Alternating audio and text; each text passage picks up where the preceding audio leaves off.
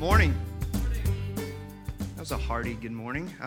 Thanks for bringing the church into this building this morning. My name's Jamie. I'm one of the pastors here. I'm excited that you're with us this morning. We are in week 3 of a 4-week run through the book of Jonah right now as a church. If you're new here, rest assured that I'll give you a little bit of a brief recap. But if you are new, or if you have been around for a while, but maybe worked back in the kids' wing last Sunday or the Sunday before that, I would encourage you to go online and catch yourself up by way of the online sermon podcast from the last couple weeks, especially in a 4-week series. When you miss 1 week even, you miss a great deal of the story. And so I would encourage you to do that and not just run off of my recaps every week. If you are new, glad that you're here. As we work through the book of Jonah, there are 3 reasons why we're going through this book of the Bible right now as a church. One of those is because we get a strong dose of the character of God as we engage this particular story. We get to see God use creation as the stage upon which he displays his great sovereignty over all of creation, from the greatest of sea creatures to the smallest of worms, which we'll see next week in chapter 4. God commands hurricanes. He commands the hearts of men, and so we get to see God's character on display. And whether you're a Christian or not, we're always in need of a heavy dose of God's character. I don't think I've said this yet in this series, but one of the keys, if you go back to January 3rd, I cast some vision for where I hope to see our church go, that we become a people who not only just store up more and more biblical truth and content in our minds, but can then see that work its way into our hearts when the battle ensues for our souls. And so let me give you an example. We encounter the sovereignty of God as you read the story of Jonah, and it would be very easy to then just tuck that away and go, okay, now I know that God is sovereign. I did not know that before. Or I did know that, but I didn't know the extent of God's sovereignty and providence as he works in creation and continues to write this story that he's been writing since before the foundations of the world. But you could just stop there and tuck it away and bookmark it as another theological piece of truth that you now own for yourself, and never preach the sovereignty of God to yourself when circumstances go off the beaten path and you begin to question whether God's really in control. And so our hope as a church is that this becomes the content for you to then preach the gospel to yourself in those moments where you find the battle for your soul ensuing. That we don't want to be a church who just has good confessional theology, who just believes things at a mind level, but rather a church who connects that confessional theology to our hearts in those moments where various anti-gospels rear their ugly heads in our lives. And so we see the character of God on display in a real way in this book of the Bible. That's one reason we're going through the book of Jonah. Another reason that we're going through the book of Jonah is that Jonah is a very religious man, grew up in a very religious subculture where the lines between religion and the gospel could easily get blurred. We live in the Bible Belt, whether you want to or not, whether your job brought you here, you've grown up here your entire life, you now live in a world where the lines can easily get blurred between religion and the gospel. And so we want to unpack some of those subtle nuances between the two, and we've done that a little bit in the first couple of weeks. This book is very helpful as it pertains to that very issue. But number 3, and this is going to be key this week for us, is we can oftentimes get caught up in the generalized world of God so loved the world that he gave his one and only son, that God is a world lover, or that God loves sinners, but fail to connect the dots to the reality that Jesus died for me. He has my name graven on his hands. The idea that Jesus deeply loves particular Ninevite, pagan, barbarian sinners.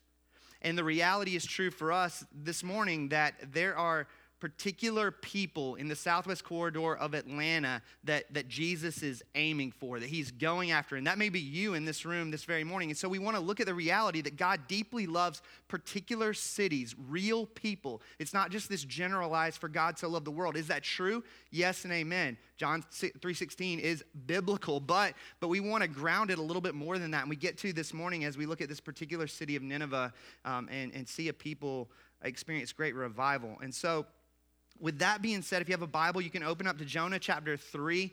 If you don't have a Bible, there should be one underneath one of the seats in front of you nearby. You can open up to this morning's passage in one of those Bibles. That Bible is yours as our gift to you. If you don't own a Bible, take that with you. We are happy to know that you're exploring the truth claims of Christianity on your own. So please take that.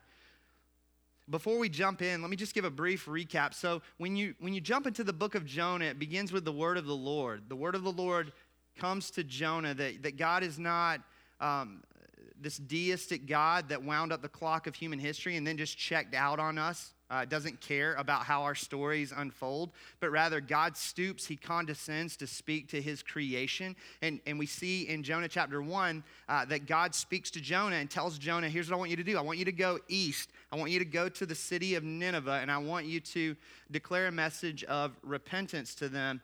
If they don't repent, judgment is coming their way. And Jonah says, are you crazy? I'm not going east. Don't you know, God, that those are some of the most barbaric people on the planet? These are people who use cruelty as a tool of psychological warfare. These are people who bury people up to their necks in the sand, in the desert heat, and allow them to be scorched to death. These are people who throw children in a furnace and make their parents watch. These are people for whom sex is their God.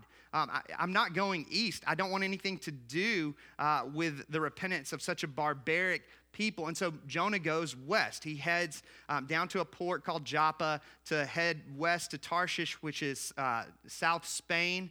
Jonah essentially says, I'm not going, and it's not because he's scared. It's not because he doesn't believe that God can do a great work in the hearts of the Ninevites. It's because he is a bigoted, self-righteous, racist man. And we'll see that in chapter 4 next week as we unpack that final chapter of the story. And so Jonah goes west, gets on a ship. He's out upon the high seas. And God loves his son so much that he hurls a tempest in his direction, a hurricane, that God will do that sometimes to get us back. He will hurl hurricanes into our stories to win us back. And so he does so, and Jonah acknowledges after much effort to try to save themselves, these pagan sailors are trying to row for the shore, and they can't do it. They're crying out to their plethora of gods. No one's listening. They finally determine we've got to throw Jonah overboard, and they do. And last week, I mentioned we kind of get the slow motion scene in the movie where the indie band starts playing in the background, and we get our contemplative opportunity to think about our own lives. And so last week we assessed ourselves in light of Jonah's prayer in chapter 2. Jonah declares two things with great clarity. That one, that he's far more sinful than he ever imagined that he could be, that God is freeing him from his self-righteousness. But he also acknowledges in the prayer in chapter 2 that he's far more loved and accepted by God than he could ever dare dream. And that's what we're trying to declare as a church. We want to grow in an awareness of just how deep the sin problem runs, but not so that we can wallow there, but rather so that the cross of Jesus Christ looms that much larger for us, so that we don't have this stagnant Christianity where the cross just stays the same size for decades and we just coast on to our death, which is so very easy to do, especially in this land of cultural Christianity. And so we pick up the story in chapter 3 where Jonah has been vomited onto dry land. I'm sure he smells just delightful at this point as we engage in the story in chapter 3. And so let me pray for us as we jump into chapter 3 and get going this morning. God, thank you for the story of Jonah. I do pray that we would get a strong dose of your character this morning and that we would put that away in our arsenal for a rainy day, for a day in which we need to be reminded that you are sovereign, for a day in which we need to be reminded that you are merciful and gracious. God, I pray that you would help us to unravel the subtle nuances between religion and the gospel in our hearts this morning. And I pray that you would give us a vision for the mission that you have for us. God, you do love this city. You do love people in this city, and you by your grace, use us as instruments of redemption to bring the gospel to bear in the lives of those that you've brought into our stories. So would you do that this morning? All of those things, God. Holy Spirit, if you don't come in power, these are just words. So would you work in our hearts? Would you work in our minds in a powerful way this morning, God? We ask these things of you, Father, by the power of the Holy Spirit, in the name of Jesus. Amen. Verses 1 and 2. Then the word of the Lord came to Jonah a second time. Remember chapter 1, the word of the Lord came to Jonah. Said, go east. Jonah went west. Here it comes the second time, and this is what God says. Verse 2, arise, go to Nineveh, that great city, and call out against it the message that I tell you. Now, before we go any further, you got to put yourself in Jonah's shoes for a second. Remember how chapter 2 ended?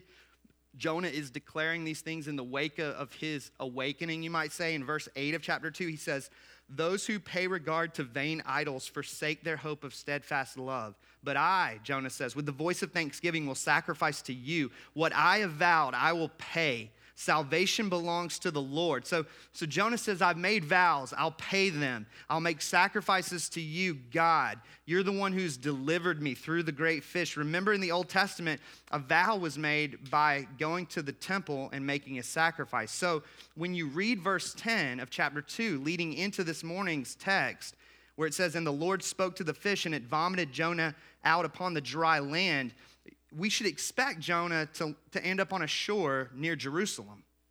And we should expect Jonah to set his sights on Jerusalem. That's where the story is surely going based on what Jonah says in chapter 2. But that's not what you get in the early verses of chapter 3 at all, right? God's call on Jonah's life doesn't change. Jonah says, I'll gladly go to Jerusalem and make sacrifices to you, to pay vows to you, God. Why wouldn't Jonah want to do that? I mean, Jerusalem is Jonah's comfort zone after all, right? That's where he wanted to be throughout the course of this entire story in the first place. That if the story continued with God calling Jonah to go to Jerusalem at this point, I'm convinced that the disconnect, the internal conflict that Jonah is experiencing, that he's dealing with at a mind and heart level, disappears. Because he now gets what he wants. Because if that's how the story plays out, then that means that God's plan for Jonah's life, for the first time in this story, aligns with Jonah's plan for Jonah's life. And so I think that brings up a critical question for us this morning. And the question is this: in what areas of your life do you feel internal tension because God's plan for your life doesn't align with your plan for your life? And some of us, I would imagine, feel that tension right now. You're in the middle of that. You're wrestling with that at a mind and heart level, even right now as you sit in your chair this morning. For others of you, you just came out of a season like that where there was that internal conflict between God's plan for you and your plan for you. And for others of you, you're going, man, that's not my issue, but it might be tomorrow. And so we all need to wrestle with this text and ask ourselves this question, that the reality is there are times when we hear the words, I know the plans I have for you, declares the Lord, Jeremiah 29. You can put it on a coffee cup. And those words bring us comfort. But there are other times when God declares, I know the plans I have for you, and those words frustrate us because God's plans don't align with our plans. And so the question becomes, in what areas of your life do you need to grow in faith and trust that the Lord's got you, that he knows what's best for you? God says in chapter 3, verses 1 and 2, no, I want you to go to Nineveh. That's still the plan. The plan has not changed. This response from God reveals not just his sovereignty in declaring Jonah's steps. As we talk about a heavy dose of God's character this morning, you don't just see his sovereignty on display in directing Jonah to go to Nineveh, but you also see the riches of God's mercy and grace. And you see it both to religious and to irreligious people.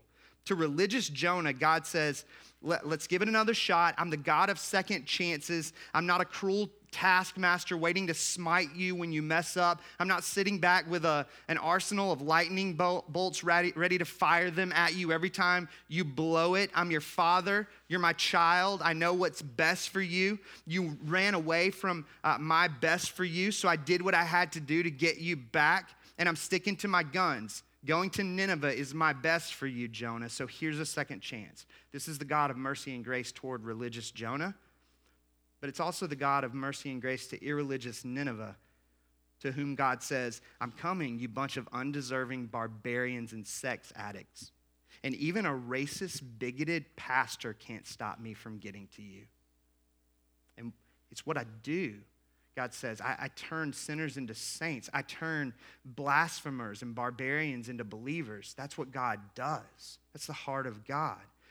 Where do you see yourself in this story this morning as you engage this particular passage? Where do you need to be reminded of the mercy and grace of God? Are you religious Jonah, finding your identity in religious things but missing God in all of it? It's very easy to do, especially in this subculture that we live in.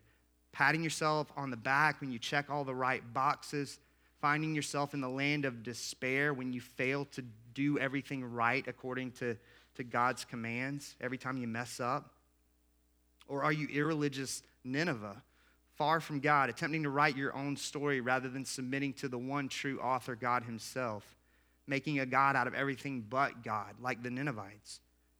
See, the reality is God's grace is enough for you, no matter which of those camps you fall into, no matter what your story is this morning. His grace is enough for all of the religious Jonahs in this room and all of the irreligious Ninevites. His grace is big enough for all of us. He loves to save. He loves to forgive. We've seen that just threaded throughout this entire story up to this point. Verse 3, we get Jonah's declaration. So Jonah arose in light of God's command and went to Nineveh according to the word of the Lord. Now Nineveh was an exceedingly great city, 3 days' journey in breadth. Jonah began to go into the city, going a day's journey, and he called out, "Yet 40 days and Nineveh shall be overthrown." A couple of things that I think we need to see in verses 3 and 4. Number one, Jonah's declaration is directed toward the population of an exceedingly great city, that to walk the perimeter of Nineveh would have been a 60-mile trek. Right, that's insane. You'd be tired after you made that journey, right? That the walls surrounding the city of Nineveh were 10 stories high, 100 feet high. And the walls were so wide that you could fit 3 chariots side by side on top of those walls and run them at the same time. The city was so big that it took over 1 million people to build it. God loves cities. Tim Keller, church planter up in New York City, has coined this phrase, "As the city goes, so goes the culture." That if you can impact the cities, that you're going to then impact the outlying areas that extend out beyond the cities. I don't know if you're aware of this or not, but Metro Atlanta is one of the top 10 largest metropolitan areas in the U.S. As the city goes, so goes the culture. Cross Point Peachtree City, if you weren't aware, was planted with the dream of pointing people all across this city to Jesus. I would love for our congregation to be the first of many. For those of you who don't know, we're one church, 6 congregations at this point. 5 of those congregations are down in the Orlando area. First one started about 15 years ago, and multiplication just happened by God's grace. We're kind of a guinea pig, a prototype here in the city of Atlanta to test the waters and see if that can happen again for the glory of God. And so my prayer is that God would bring godly men who love the city of Atlanta and have a heart for church planting, because we're ready to train them tomorrow.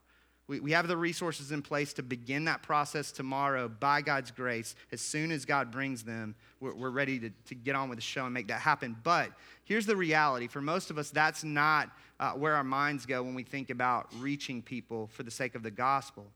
The reality is it starts in our own backyard. So let me bring it a little closer to home. And for some of you, this might be mind-blowing, especially if you hang out only at Starbucks and Chick-fil-A where Christians all collectively gather. This might blow your mind. Did you know that since the turn of the millennium, so since the year 2000 in Fayette County, those professing to have no religious affiliation has tripled from 12,000 to 36,000 people? In Coweta County, since the turn of the millennium, since the year 2000, those professing to have no religious affiliation has jumped from 44,000 to 68,000. What that means is that in both of those counties combined, which is where most of us reside, where most of us live our lives, more than 100,000 people profess to have no religious affiliation. And that doesn't even take into account all of the Southern cultural Christians who do inhabit the walls of buildings like this on any given Sunday, who don't truly know Jesus and are just checking off the boxes of moralism as they go. There's a great work to be done in this city. The harvest is unbelievably plentiful, and you and I, as the church, have a great privilege to engage in that, to be a part of that. It starts in our own backyard. We'll get back to that in just a moment, but let me continue on. There's a second thing that I think we need to see in verses 3 and 4, and it's this, that Jonah's declaration is one of judgment He says, yet 40 days and Nineveh shall be overthrown. That 40 days reminds us of the length of the flood in Noah's day associated with judgment. The word overthrown that you see in this verse is the same word used in the account of the destruction of Sodom and Gomorrah. Anyone remember that story? When God was finished, the city was nothing more than a pile of rubble and ash. That Nineveh is another Sodom. That's the language that's being used in Jonah's declaration. That this simple statement from Jonah's mouth is meant to make clear that God must punish sin. It's something that even Christians are fearful to engage, to bring to the forefront of the conversation. We want to lean in the direction of God as a loving Father, and that's critical. We've got to hold on to that and not discard that we see God as a loving Father in his relentless pursuit of Jonah in the first couple chapters of this story. He pursues him like a father would pursue his son. There's no question about that. He loved Jonah enough to hurl a hurricane at him to win him back.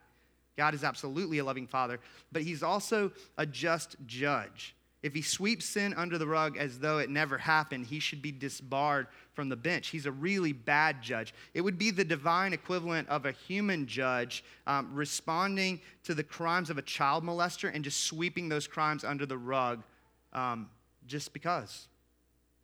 That judge would be removed from the bench, would he not? Wouldn't you Facebook on that one? If you heard about that, wouldn't you respond via message and say, I don't want to live in a community where judges respond that way and just let child molesters off the hook to live in my neighborhood?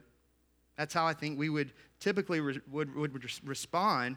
And you've got to remember that Nineveh was the center of a pagan cult of fertility worship. Sex was a god for these people. Again, these are people who buried men and women up to their necks in the sand and allowed them to be scorched to death in the heat of the desert sun.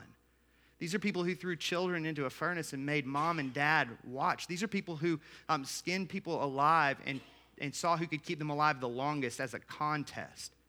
That's how pagan, that's how barbaric these people actually are. If you were around in Jonah's day, you would have no problem with justice being served to these guys. No problem whatsoever. But in general, we tend to bucket the idea of God's justice. We like it when it pertains to other people who have wronged us, but we don't like to look inwardly and to deal with the justice of God as it pertains to our own lives. But this is precisely why the cross of Jesus Christ matters, why the cross of Jesus Christ is compelling and beautiful. Because Jesus pays the penalty for our crimes, and God is vindicated as both a loving Father and a just, good judge who doesn't sweep crimes under the rug. The cross is the place where God's mercy and justice collide with one another, you might say. That God extends his mercy as he punishes our crimes in Jesus. That's the gospel. Jonah proclaims this message of judgment upon a sinful people. He says, yet 40 days and Nineveh shall be overthrown. Now look at the response of the Ninevites. This is insane. Verses 5-8. And the people of Nineveh believed God. They called for a fast and put on sackcloth, from the greatest of them to the least of them. The word reached the king of Nineveh, and he arose from his throne, removed his robe, covered himself with sackcloth, and sat in ashes. And he issued a proclamation and published through Nineveh, quote, by the decree of the king and his nobles, let neither man nor beast, herd nor flock taste anything. Let them not feed or drink water, but let man and beast be covered with sackcloth, and let them call out mightily to God. Let everyone turn from his evil way and from the violence that is in his hands. This is revival, okay? Jonah speaks a total of 8 words in the English language, 5 if you're looking at the original Hebrew language.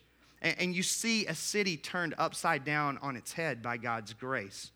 Let me point out just a few things in these verses that I think are important for us. Number 1, salvation comes through proclamation. That repentance comes to this city as a result of a follower of the Lord proclaiming the word of the Lord.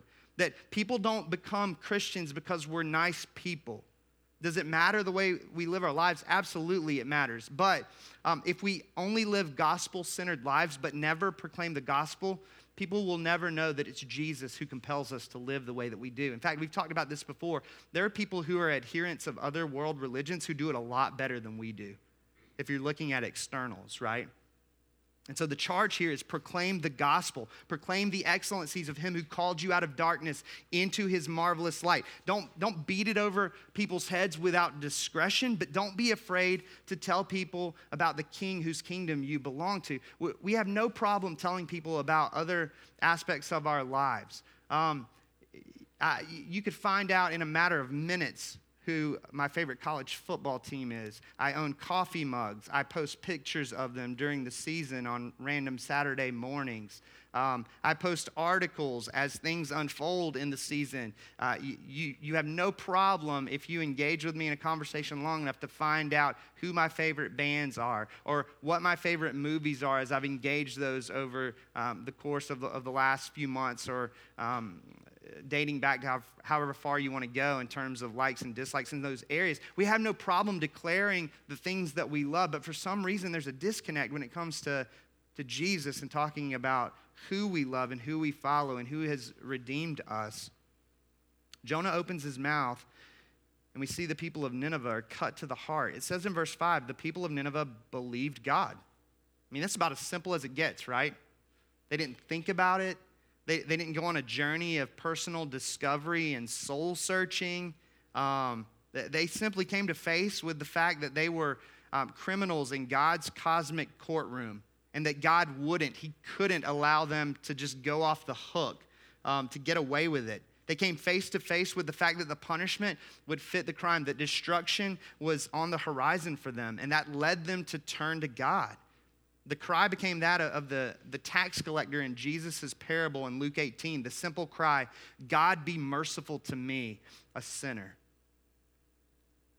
That's a fundamental element of conversion for the non-Christian, but it's also a fundamental element of Christian growth if you are a follower of Jesus. The scriptures revealing to us that we are more sinful than we ever imagined, but yet we're far more loved and accepted in Jesus than we ever dared dream. Sinclair Ferguson in his commentary says this. He says, such illumination is glorious, but it can be frightening. It exposes the needs in our hearts and the sin in our lives that we never knew existed. But it is also glorious because the light which falls can bring comfort and healing to us.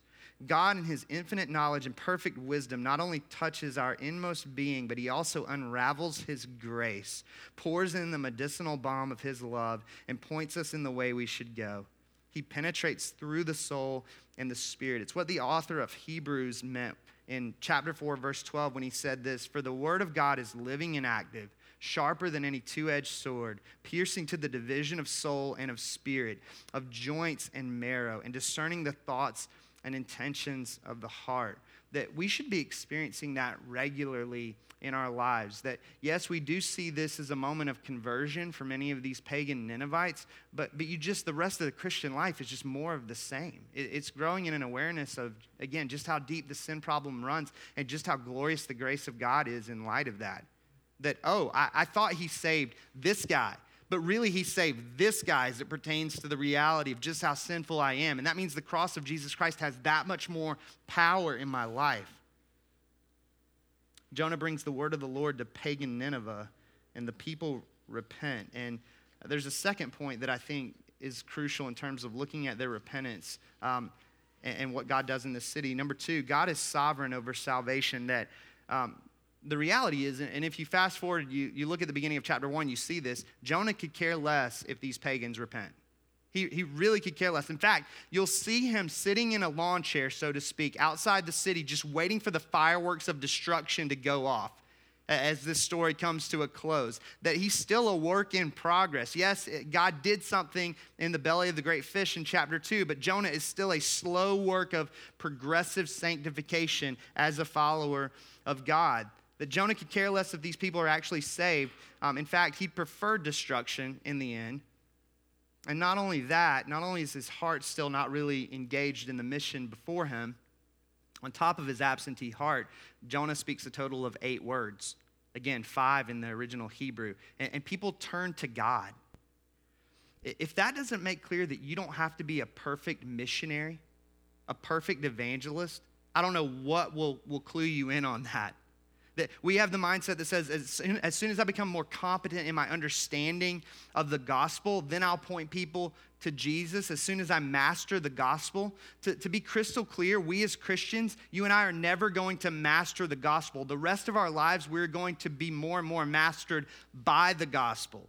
That's how the gospel works. So the cry is to tell people about Jesus now, even in the midst of your inadequacies. Remember, you're a Christian because you're not perfect. Right? If you're going for perfection, go join any of the other world religions that try to outweigh bad deeds with good ones. But if you're a Christian, it's because you realize that you can't do it. You can't earn God's favor. You can't claw your way into his good graces. He had to condescend and come to you, to enter into your story, to enter into human history, to live the life that you couldn't live, to die the death that you and I deserve to die. That's what the gospel tells us. You're a Christian not because you're perfect. You're a Christian because Jesus is perfect for you. If God wants to save someone, he's going to do it despite your inadequacies. The mission is for today if you're a follower of Jesus. Let me give you a couple more things that I think are important coming out of verses 5 through 8. Number 3, true belief is inseparable from repentance. Look at verse 5. And the people of Nineveh believed God. So you have belief, you have faith. And they called for a fast and put on sackcloth from the greatest of them to the least of them. If you fast forward to verse 8, we're told the king says, let everyone turn from his evil way. That's the language of repentance. And from the violence that is in his hands. I've said this before, and I'll say it again. Easy believism is a great danger in the church. The idea that I made a decision for Jesus, so I'm good to go. I'll just coast until I die because I can bank on that summer camp experience when I was 13. And there's a lot of that in our context. Not only is that inaccurate, it's completely unbiblical. Nowhere in the Bible does it teach that you can make a profession of faith, go the rest of your life without a reorientation of your thoughts, of your affections, of your will, and be good to go in the end. And listen, I'm not saying that sanctification comes quick for all of us as followers of Jesus. Some of us are gruelingly slow works of progress as God uproots idols in our lives and frees us slowly but surely from our self-righteousness and other forms of sin. But what I am saying is that sanctification comes, even if it is gruelingly slow. I gave this word picture during the 1 Corinthians series back in the spring. If you were with us, I said, becoming a Christian is like this. If you could kind of envision this picture in your mind, the Holy Spirit comes plowing through the walls of your kingdom like a Sherman tank and makes a beeline for the castle and immediately looks for the throne. And when he finds the throne and sees you sitting on it, he promptly executes you so that Jesus can take his rightful throne in your life. That's what conversion looks like, if you could think of it in that kind of word picture. But then the reality is this, that for the rest of your life, the people on the ground in your kingdom, so to speak, the flesh, doesn't like that there's a new king in town. And so flags of dominion are slowly planted, but there's a battle that ensues for the rest of your life in certain areas, in certain domains of your life, so that sometimes it's slow, sometimes flags are planted quickly, but the reality is that if you're a Christian, you should be able to look out and see some flags. Whether they're only a couple, whether God is just blown through with a wind of grace in your life and you just look around and go, man, there's flags everywhere. I'm probably more like the first of those two. I am a stubborn, slow work in progress. But looking out, I do see flags that affirm that the Holy Spirit is working in my life, that I'm being freed from idols, from sin and unbelief. That you could say, if your life looks no different than it did before you made a decision, quote unquote, to follow Jesus, I mean, I'd begin to ask the question, am I a Christian, or have I bought into this cultural lie of easy believism? There's a famous 19th century Scottish minister named John Cahoon who says this. He says, the tears of godly sorrow drop from the eyes of faith. That you can't separate the two. That faith and sorrow / repentance, they just go hand in hand. They're inseparable from one another.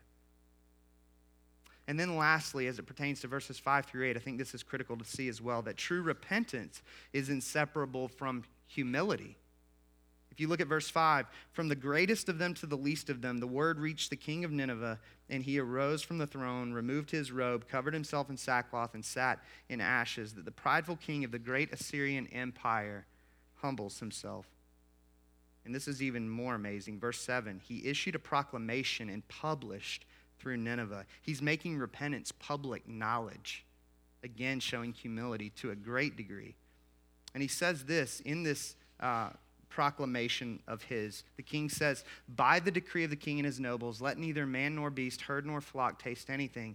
Let them not feed or drink water, but let man and beast be covered with sackcloth, and let them call out mightily to God. Let everyone turn from his evil way and from the violence that is in his hands. This is one of the most remarkable accounts in human history of a pagan people turning to God. I mean, it would be the modern day equivalent to a Christian going over to Syria, over to Iraq, and calling members of ISIS to stop sinning. And doing it with a declarative, simple word, and seeing that regime turned upside down on its head in repentance.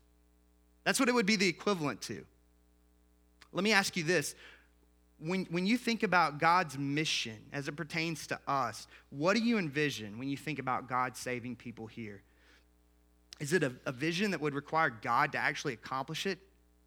Is it a God-sized vision? I really do. Let me just give you my heart in terms of my vision for just a moment. I really do believe that God can bring a great awakening to the Bible Belt, where droves of people are inoculated to Jesus. We've talked about this idea of being inoculated to Jesus before. A good example of inoculation would be a flu shot. You get just enough of a strand of the virus so that your body can learn to fight off the real thing when it shows up. That's what inoculation is. And I've said this before, sadly, many Christians in our context are inoculated to Jesus. They've got just enough of Jesus to feel like they don't really need him, if that makes sense. That many in our context believe they're experiencing the power of the gospel when they're not. They got a mild form of the gospel somewhere along the way, just enough for their soul to fight off the real strand whenever it shows up. And that's why it's possible to sit in a seat for months, Sunday after Sunday after Sunday, and never see the cross loom larger in our lives. Our souls go into immunization mode when Jesus is brought to us by form of a new injection of the gospel, you might say. That we're good with a mild form of the gospel, just enough to feel good about ourselves. And so my vision, my dream, is that God would bring a great awakening to the Bible Belt, that he would breathe life into the Bible Belt, this place that's now been deemed the boneyard of Christianity, which is why you see those statistics, by the way. You look around and you go, wait, looks like there are churches everywhere. Looks like there's great life in the Bible Belt as it pertains to Christianity.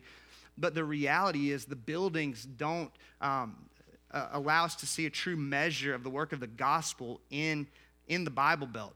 That the churches are slowly turning into mausoleums. We've already seen it happen in Europe. We're now seeing it happen in bigger cities outside of the Bible Belt, cities like Philadelphia. I've shared this with you before, those of you who have been around for a while, that I went on a trip to Philadelphia and got to see the inner city and saw a number of amazing cathedrals. And upon asking just a few questions, learned that most of those cathedrals now function as heroin hospitals because the church flew to the suburbs and abandoned the city.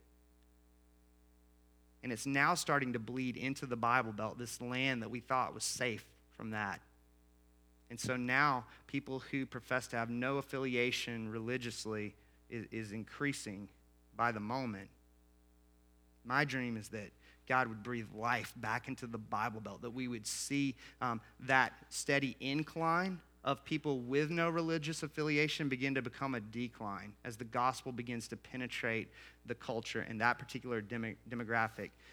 My dream, my vision is also that God would awaken cultural Christians from their drunken stupor. I mean, we live in that world where you can so easily just check your boxes and have no awakening in the midst of all of that. My dream is that God would stir the hearts of all of those who are jaded toward the church. You met anybody like that in the Bible Belt? Somebody who had a bad run with the church and now the response is, man, I got no problem with Jesus. But his bride, I don't want anything to do with her. I have a dream that God would bring those two together in people's hearts so that people don't just love Jesus, but they love the church that Jesus bled and died for along with Jesus. The reality, as I think about my dream, is I think it's going to take a greater work than it took in the city of Nineveh to accomplish. Because pagan Nineveh, I would describe on a scale of 1 to 10 as it pertains to gospel understanding, they'd be a 0. Jonah comes in with a blank slate and declares the reality of the character and presence and promises of God, and they respond. The Bible Belt is a -8. You got to deconstruct a bunch of mess to get to 0 in the first place, to then declare a gospel that matters to people. God's fully capable of doing it. He's the king. He can. You see that in verse 9. If you look at verse 9, this is an amazing declaration. The king of Nineveh says, who knows? God may turn and relent and turn from his fierce anger so that we may not perish.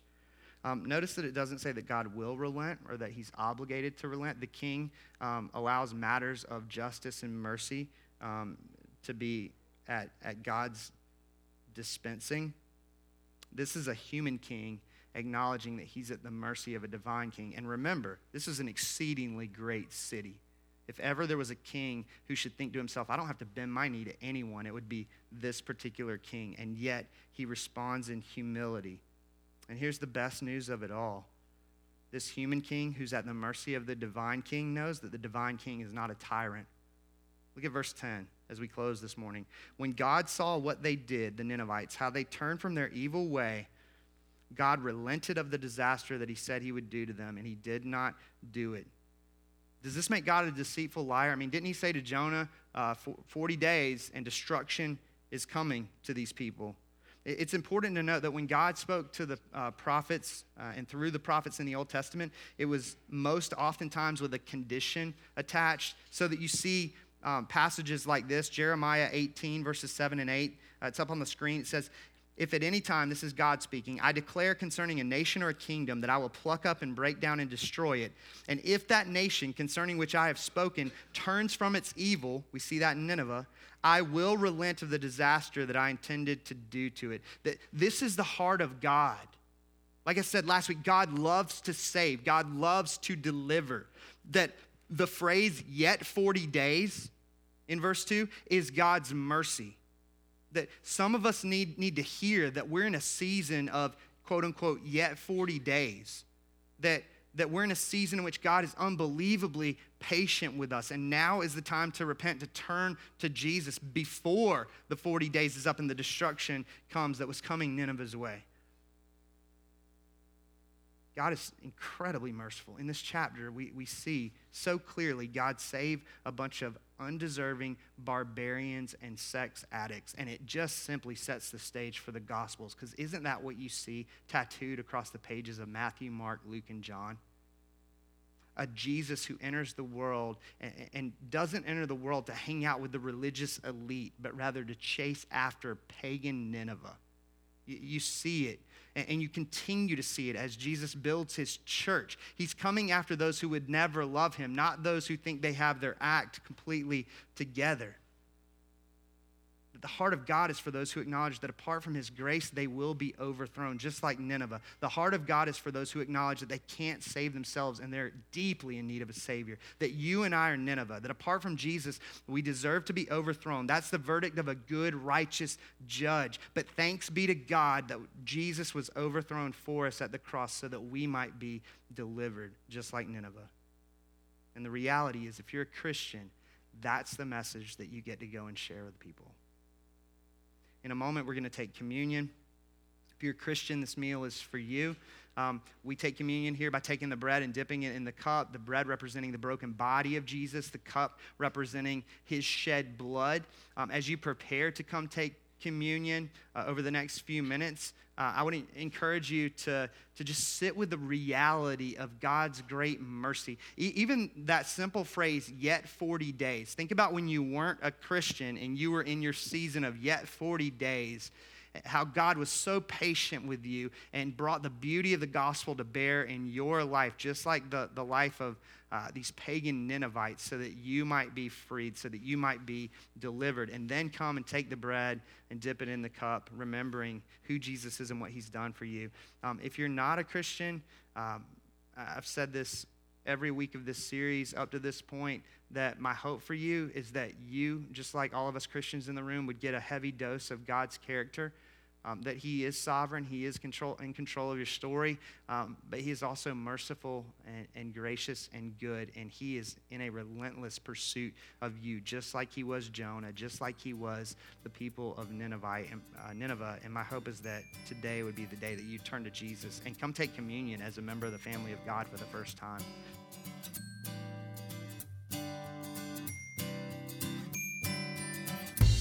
Thanks for listening. If you have any questions about this message, visit us at crosspointptc.com.